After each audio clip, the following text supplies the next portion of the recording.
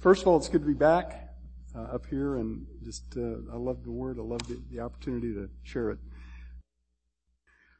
When you think about life after the death of this physical body that you're walking around in now, what does that life look like? I'm sure you've heard other people say the same kinds of things about heaven and eternity that I've heard them say. Some picture heaven as the place where they finally just get to really chill. Rest in peace. The perfect, eternal rest of the soul. No big challenges, no work to be done, certainly. Nothing much to be done at all. Just lots and lots of blissful rest. But does that match up with what the Bible actually says about what comes after this life? Others envision heaven as the place where they finally get all their unmet desires fulfilled. Sort of a personally customized heaven, where you get to name it and it's yours. The crazy cat lady will get all 50 of her beloved cats back, but without all those nasty litter boxes. The frustrated artist thinks, when I get to heaven, I'll finally be able to paint like Monet.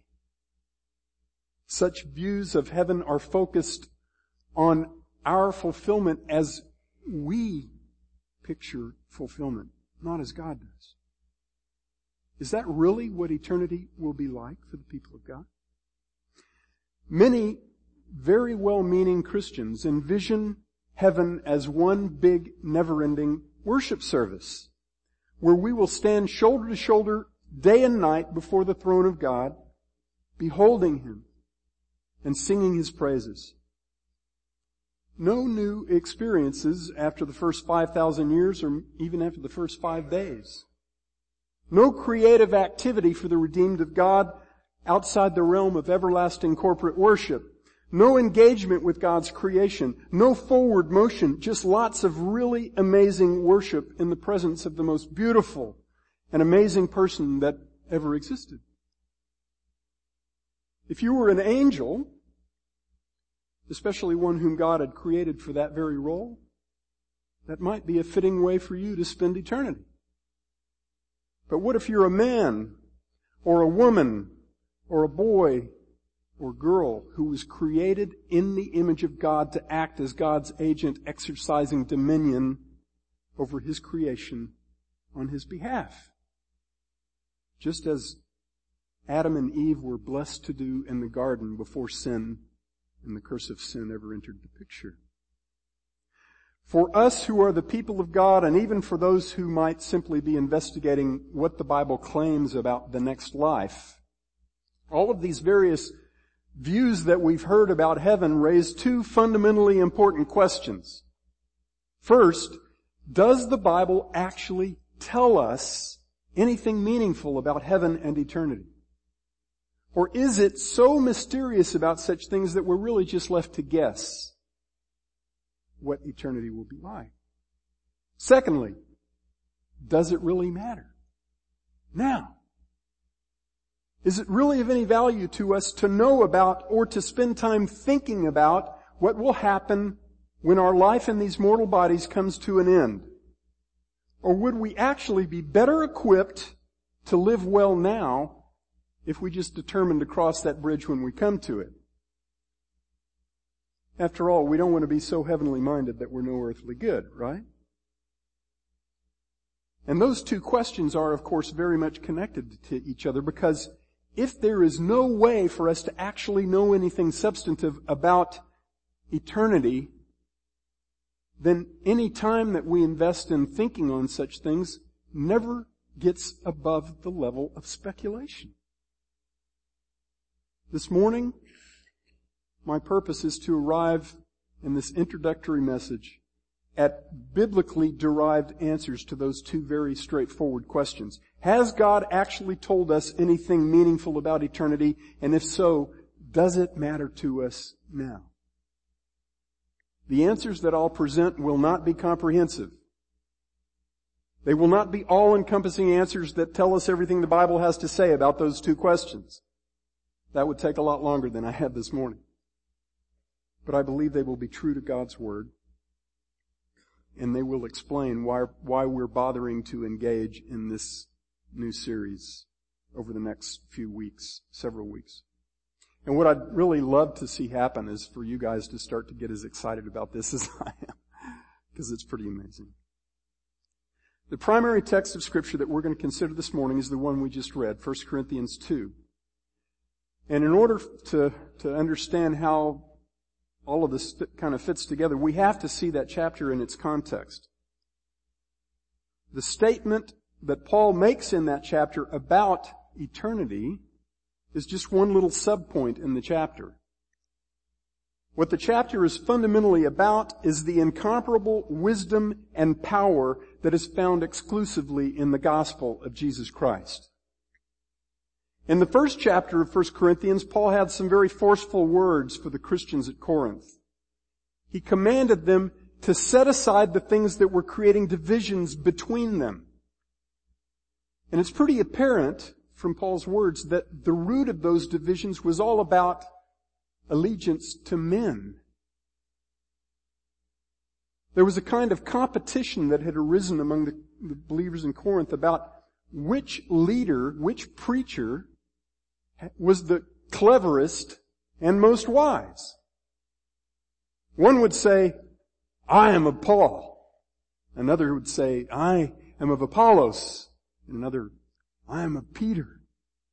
And then of course there was the claim to trump all of them. I am of Christ. Along those same lines, they were creating little clubs based on who had been baptized by which man. Paul recognized that the very heart of these divisions was all about men and not at all about Christ. So he proceeded to blast away at the very foundation of the thinking that had caused these divisions. In 1:17, 1 Corinthians 1:17, he said, "For Christ did not send me to baptize, but to preach the gospel, not in cleverness of speech, that the cross of Christ should not be made void." See, he's saying, it's not about the messenger. It's about the message. He's saying that what's worthy of our devotion and what should unite us rather than divide us is not the cleverness or oratorical skill of a particular teacher.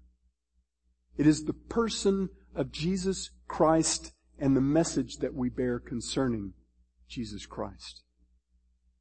That which Paul calls the word of the cross. When we turn our focus onto the strengths of men, we nullify the power of the cross. In 1:18, he explains that the word of the cross is to those who are perishing foolishness. But to us who are being saved, it is the power of God. What is the power of God? The message.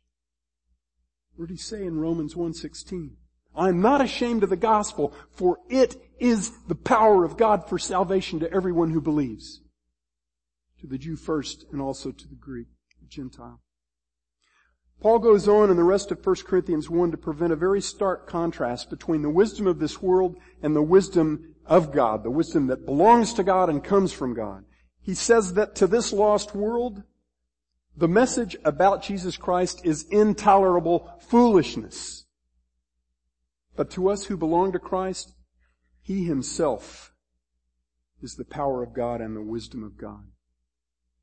In the last few verses of chapter 1, Paul says that no man has anything at all to boast about before God. He says, but by His doing, you are in Christ Jesus, who became to us wisdom from God, and righteousness, and sanctification, and redemption. That just as it is written, let him who boasts, boast in the Lord. See, the only wisdom that we have that's worth having or worth sharing is all about Jesus Christ. The only power that we have to change lives is the power that Christ has invested in the simple, revolutionary message of the gospel itself. It is unlike any other message ever presented on this earth. Chapter 2 continues with that very important theme, the wisdom that is focused entirely on a person. In the first few verses of that chapter, Paul says, I determined to know nothing among you except Jesus Christ and Him crucified. I was with you in weakness and in fear and in much trembling. And my message and my preaching were not in persuasive words of wisdom, but in demonstration of the Spirit and of power, so that your faith would not rest on the wisdom of men, but on the power of God. And then, lest his readers think that he's saying wisdom doesn't matter, he again makes it clear that there is a wisdom that's absolutely indispensable to us as God's children. And that's the wisdom that belongs to God Himself. He says, we do speak wisdom among those who are mature, a wisdom, however, not of this age. And then verse 7 he says, we speak God's wisdom. Now before we go any further, and we will talk about eternity here shortly, before we go any further, we need to understand what Paul means when he uses the word wisdom. What is wisdom in the Bible, and how is it different from the wisdom of the world that he's contrasting it with? Proverbs 9 verse 10, good memory verse, says, the fear of the Lord, the fear of Yahweh, is the beginning of wisdom. And by the way, if you finish Proverbs, you find out it's the beginning, the middle, and the end. And the knowledge of the Holy One is understanding.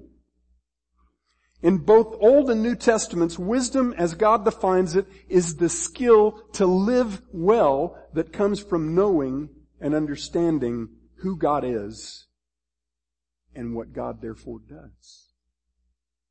Wisdom is what makes the connection in us between right knowledge and right action. A truly wise man never merely knows wise things. He's not some guru sitting on a mountain dispensing information to seekers of wisdom. He does wise things.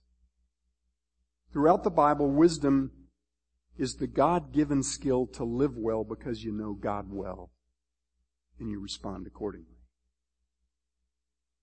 Now that, of course, is not the same thing as knowing everything there is to know about God. You know how long it'll take us to do that? Forever, and we won't be finished. We who belong to God through faith in Jesus Christ are going to get to spend the rest of eternity discovering the wonderful magnitude and worthiness of our God.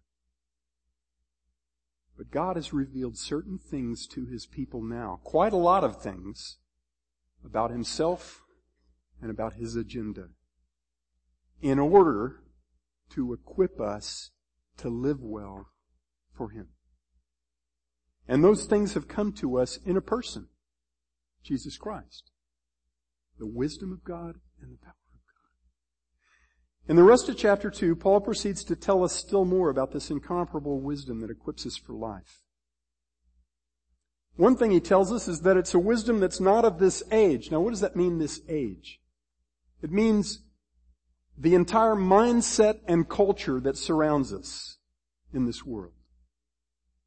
He says, verse 6, we do speak wisdom among those who are mature or complete. A wisdom, however, not of this age, nor of the rulers of this age who are passing away. But we speak God's wisdom in a mystery. The hidden wisdom which God predestined before the ages to our glory. And then he says, the wisdom which none of the rulers of this age has understood. Because if they had understood it, they would not have crucified the Lord of glory. Why? Because that wisdom is all about Him. Paul makes it as clear as can be that this world and this age are absolutely clueless when it comes to this true wisdom to which he's referring. By the way, when Paul talks about the rulers of this age, if you look how he uses that in other places, especially Ephesians 6, you find out that he means both heavenly powers and earthly powers. Demons and men who are consumed with furthering the agenda of this God-rejecting world. Be clear about this, please. You will never, ever get wisdom from those who reject Jesus Christ. It's not possible. Because the only real wisdom that exists comes from God, and it's all about Jesus Christ. All of the philosophies and religions contrived by men are nothing but pathetic foolishness to God. Some of them, by the way, sound marvelous. But they are empty precisely because real wisdom is about a person. So every philosophy or religion that either misrepresents that person or leaves him out is foolishness. When I was a kid, and some of you remember this, some of you my age and older. When I was a kid, I watched news footage of Buddhist monks in Vietnam sitting down in a lotus position in a public square, dousing themselves with fuel and igniting themselves with a match and sitting there completely quiet and completely still while they burned to death. And I was impressed because I knew that there was absolutely no way I could pull that off. I'd be screaming and doing everything that I possibly could to put myself out. That's mind over body at a level that I cannot duplicate. But 1 Corinthians 13:3 says, if I deliver my body to be burned but do not have love, it profits me nothing. And beloved, if I have the mental discipline to burn myself to a crisp without a whimper, but I do not have Christ, I am a fool of the highest order. Paul says that the rulers of this age do not even understand what true wisdom is. But it's not just the rulers that are clueless. Paul says this is a wisdom not of this age, and he says this is a wisdom not of man. 1 Corinthians 2:9, he quotes from the Old Testament prophet Isaiah, and he says that the things that constitute this true wisdom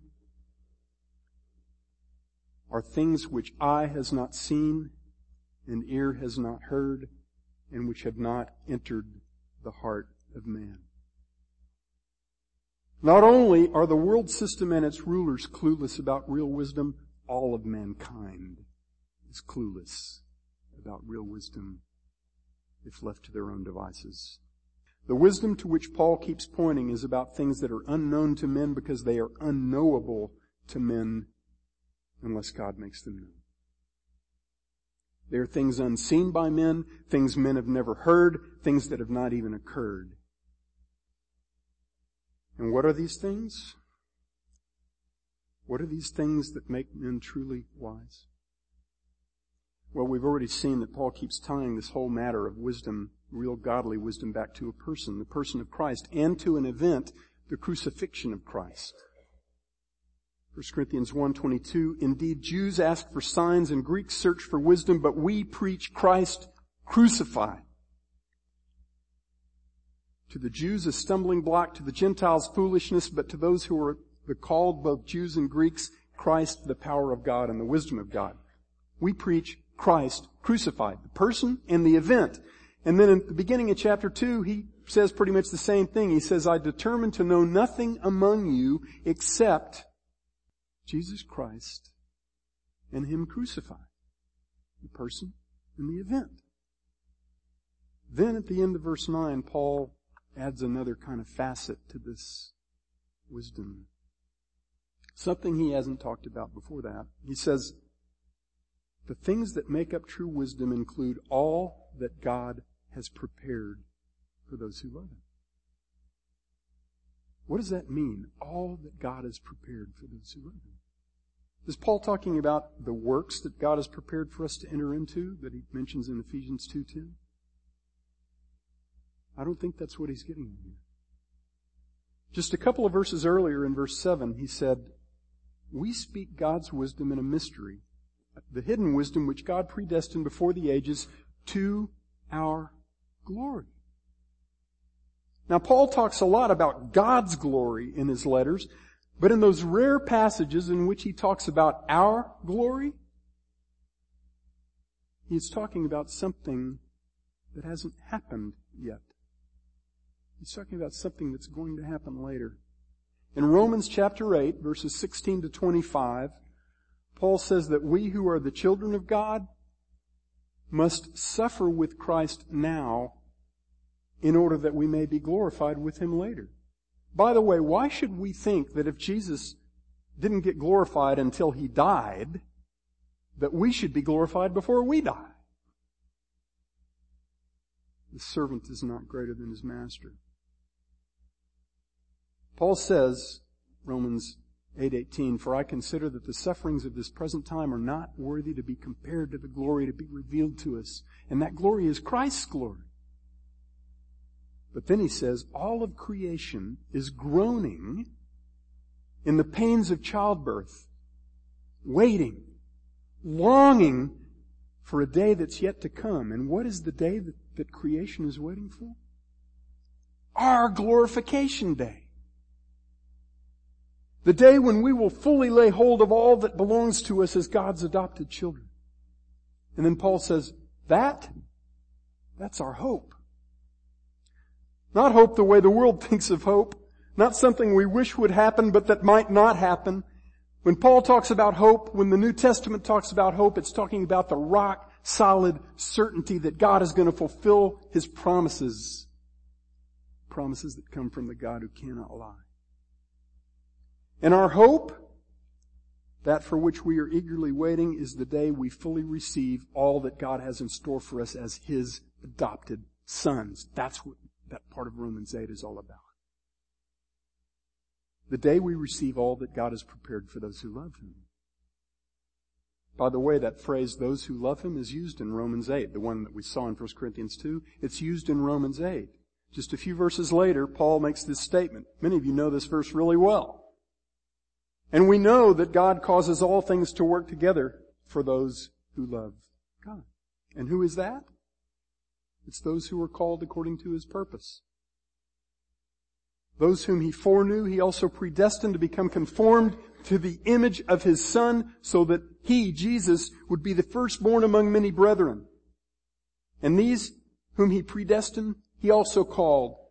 And whom He called, these He also justified. And these whom He justified, He also glorified. There's a lot of powerful words there, but what I want you to see is very simple. To us who love God, us who have become His people by His grace through faith in Jesus Christ alone, God promises that He is going to conform us to His Son. He's going to finish what He started in us. He's going to get us all the way to our glorification day when He will put sin completely away from us, and we will be what we were created to be. This morning, I can't remember which brother read it, 1 John chapter 3.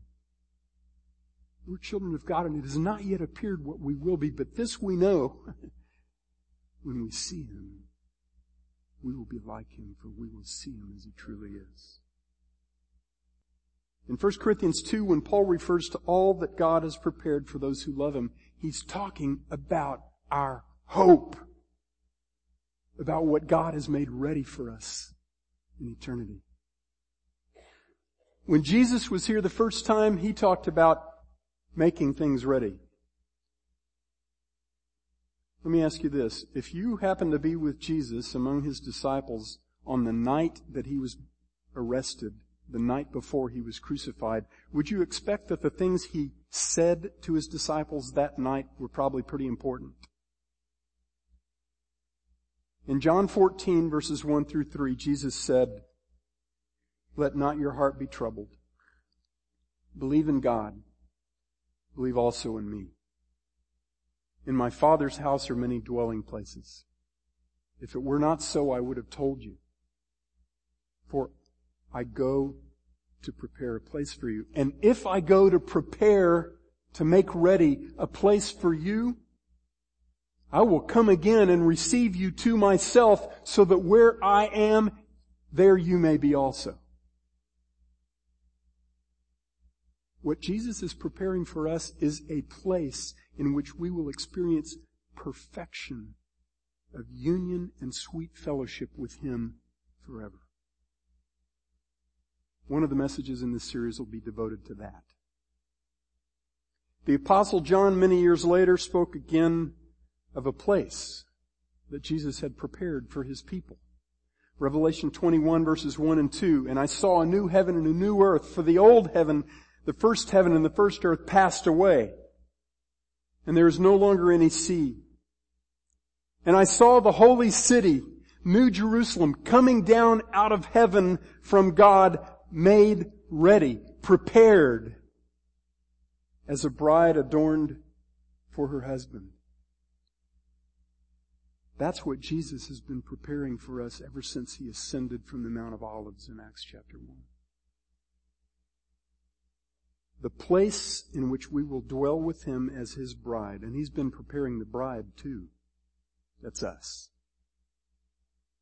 In 1 Corinthians 2, when Paul declares that the wisdom of God that the world knows nothing about includes all that God has prepared for those who love Him, he's talking about our glorious destiny in Jesus Christ. The destiny that's guaranteed to us because Jesus was crucified to pay the eternal penalty for our sin. And because Jesus was raised from the dead, proving that that payment was sufficient and perfect. When we know these things about God and about God's plan, and when we order our lives accordingly, you know what happens to us? We become wise. These things equip us to live well because they tell us what our God is like. And as servants of God who have been made friends of God, they tell us what God is doing. In John 15, Jesus said, the slave doesn't know what his master is doing, but I call you friends. Because friends get to know what their master is doing. We're slaves who are made friends. And knowing God's agenda is revolutionary. What could be wiser than living life on the same page as God? But here's the kicker. How can we possibly come to know these wonderful things that instill genuine godly wisdom if they have never been seen by men, if they have never been heard by men, if they have never even occurred to men? Praise God that Paul directly answers that question in the very next verse of 1 Corinthians 2. When Randy Alcorn was writing this little book simply titled Heaven, a pastor friend of his came into his study and asked him what he was working on. And Randy said, I'm writing a big book on heaven. And his friend said something to Randy that Randy had heard before and that he's heard many times since. His friend said to him, well, since Scripture says, no eye has seen, nor ear has heard, no mind has conceived what God has prepared for those who love Him, what are you planning to write about? At that point, Randy respectfully said to him what he always says. He said, brother, you didn't complete the sentence. You got to read verse 10. So let me read verse 9 together with verse 10 and a couple of verses after that. Just as it is written, things which eye has not seen and ear has not heard and which have not entered the heart of man, all that God has prepared for those who love Him, for to us God revealed them through the Spirit. For the Spirit searches all things, even the depths of God. For who among men knows the thoughts of a man except the spirit of the man which is in him? Even so, the thoughts of God no one knows except the Spirit of God. Now we have received not the spirit of the world, but the Spirit who is from God, that we might know what? The things freely given to us by God. And Paul goes on to say that the way God has revealed these otherwise unknowable things to us as His children is through the very words that Paul and the other apostles were teaching to the churches. The words of Scripture. Both the Old Testament and the new revelation that God was giving through them. Not words taught by human wisdom, but words taught by the Holy Spirit, combining spiritual with spiritual. That is, combining the spiritual thoughts that come straight from the mind of God with spiritual words that come from the Holy Spirit of God, who alone knows the mind of God. We have the author of Scripture living inside of us. God has revealed these amazing things to us through the Spirit working through the Word. Paul's whole point in all of 1 Corinthians 1 through 3 chapters, is that we, the redeemed children of God, have been given the very wisdom of God. The same true wisdom about which the world is clueless. And that wisdom is entirely about Jesus Christ and what He accomplished at the cross. That wisdom looks back to the cross even as it looks forward to the full impact of the cross, to all that God has prepared for those who love Him. What we're going to be doing in this series is looking more intently at things God says we are supposed to know as His children, not at things that we can't know. And we'll do so precisely because God says that it serves His purposes when we do. It makes us wise so we will be useful. It makes us powerfully used by God in this life because we are living in light of eternity. It's wisdom that matters now. I said earlier that the true wisdom that comes from knowing God's character and God's agenda makes the connection in us between knowing and doing. In other words, it determines how we live. And we will not know how to live if we do not know what's coming. That is what God tells us about what's coming. I'm not talking about everything there is to know. Again, we're going to spend eternity discovering that. I'm talking about what God has told us regarding what's coming. Now let me show you what I mean directly from Scripture. We will not know how to live if we do not know what's coming. And when we do know what's coming, we know how to live. Go to 1 Corinthians 15. It's a 58 verse chapter, so we're not going to go through a lot of it. But I'm going to give you just some high points. In 1 Corinthians 15, Paul begins by talking about the centrality of the death and resurrection of Jesus Christ. He says, in effect, do you want to know what's of first and greatest importance? Here it is. Christ died for our sins according to the Scriptures. Christ was raised from the dead according to the Scriptures. And the resurrected Christ appeared to truckloads of people, most of whom were still alive when Paul was writing these things and could have said, he's lying about this, he's making this stuff up. But they didn't because he wasn't. And lastly, Paul says the resurrected Christ appeared to him, Paul, in person. But then Paul goes on. He says all of his preaching and all of our faith depends on the fact that Jesus was really, physically raised from the dead and is alive now. He says if Christ was not raised from the dead, everything about our faith in Him is useless. We are still in our sins, and we are of all people most to be pitied because we have invested our lives in a pathetic lie. But of course, he doesn't stop there. His next statement is, but now Christ has been raised.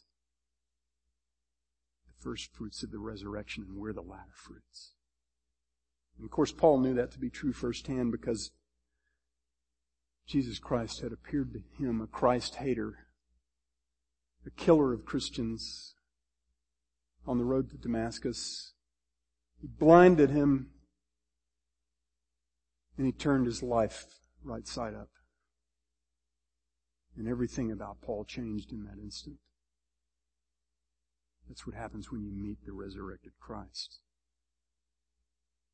The resurrection of Jesus Christ guarantees our resurrection. And then, just as Paul did in 1 Corinthians 2 that we've been looking at, he looks forward to our glorification day, our resurrection. He says that the sting of death has been removed.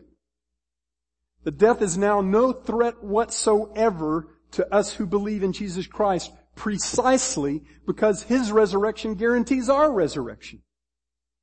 Our earthly bodies are going to be made into heavenly bodies. This imperishable is going to put on, this perishable is going to put on imperishable. This mortal is going to put on immortality. That's going to happen because of Christ's resurrection. Then finally, Paul comes to the so what.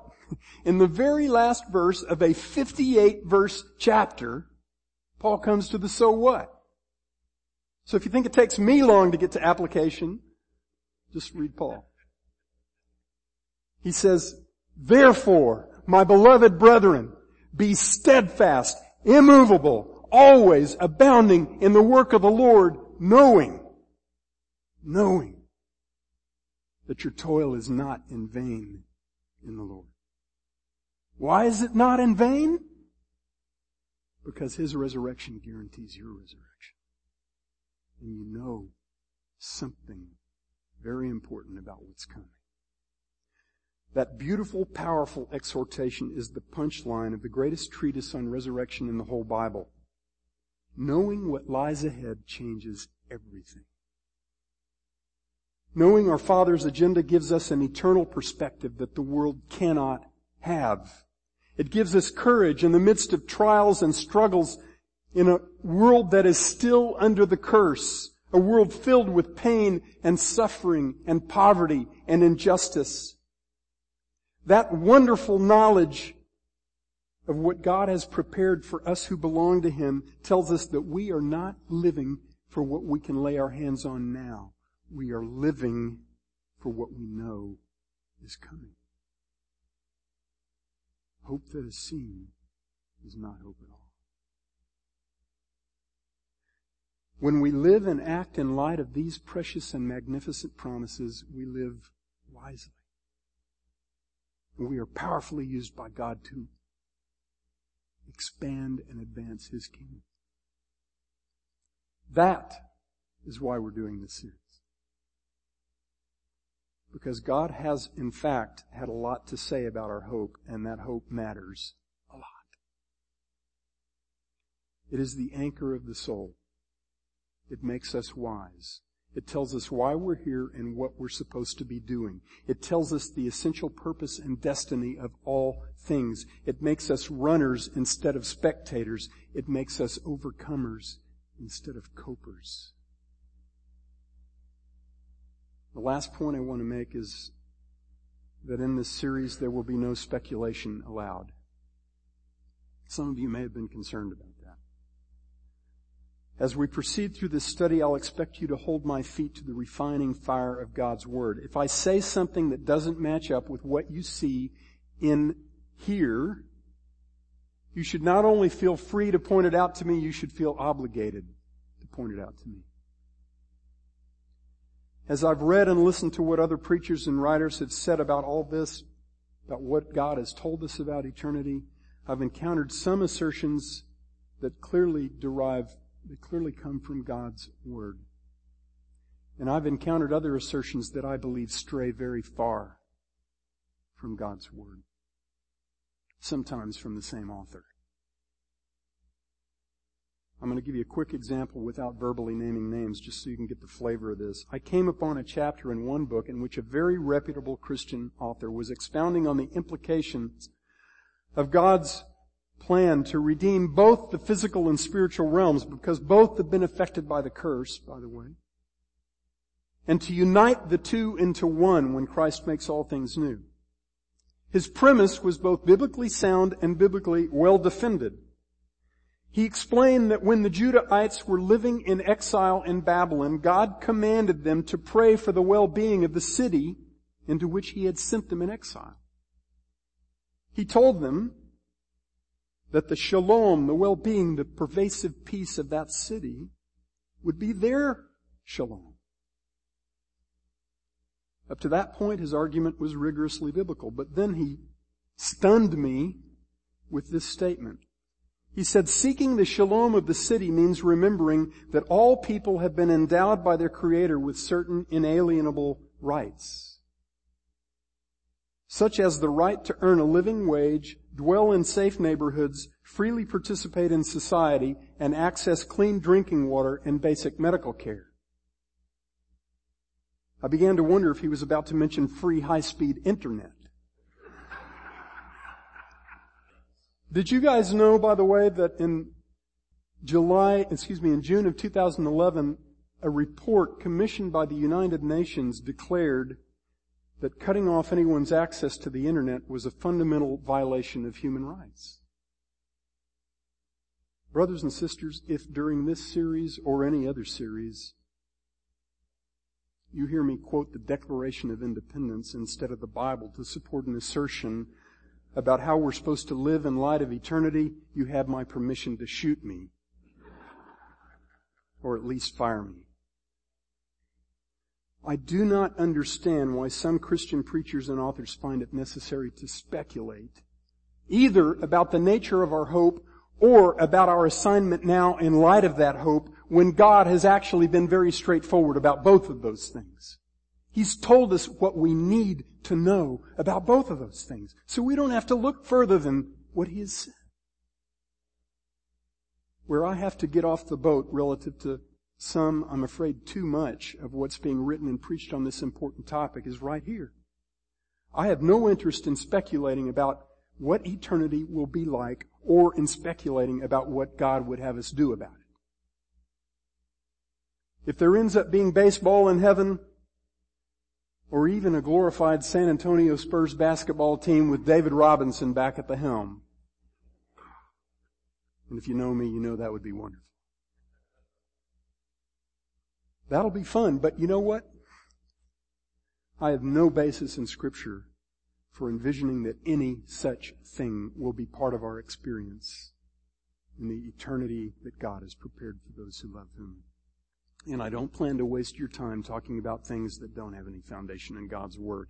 I care only that you and I will know better what God has actually told us about eternity in order that we may be wiser and more useful to Him now to carry out the commission that He has explicitly given us in His Word, not some other commission. The clear assertions of Scripture regarding both of those things are going to keep us plenty busy for the next several weeks, and I promise you we will not exhaust what the Bible says about it. And that's perfectly fine, of course. I don't expect ever to exhaust what God says about anything. Because every time I come to God's Word, I am left staggering in awe over His divine genius and wanting more of Him. I encourage you to stay with us as we consider these things. It will be worth your time. Dear Father, open the eyes of our hearts to see what you want us to know about all that you have made ready for your people whom you have made your treasured possession, so that we may live wisely and fruitfully now in the light of that wonderful knowledge. We pray this in Jesus' precious name. Amen.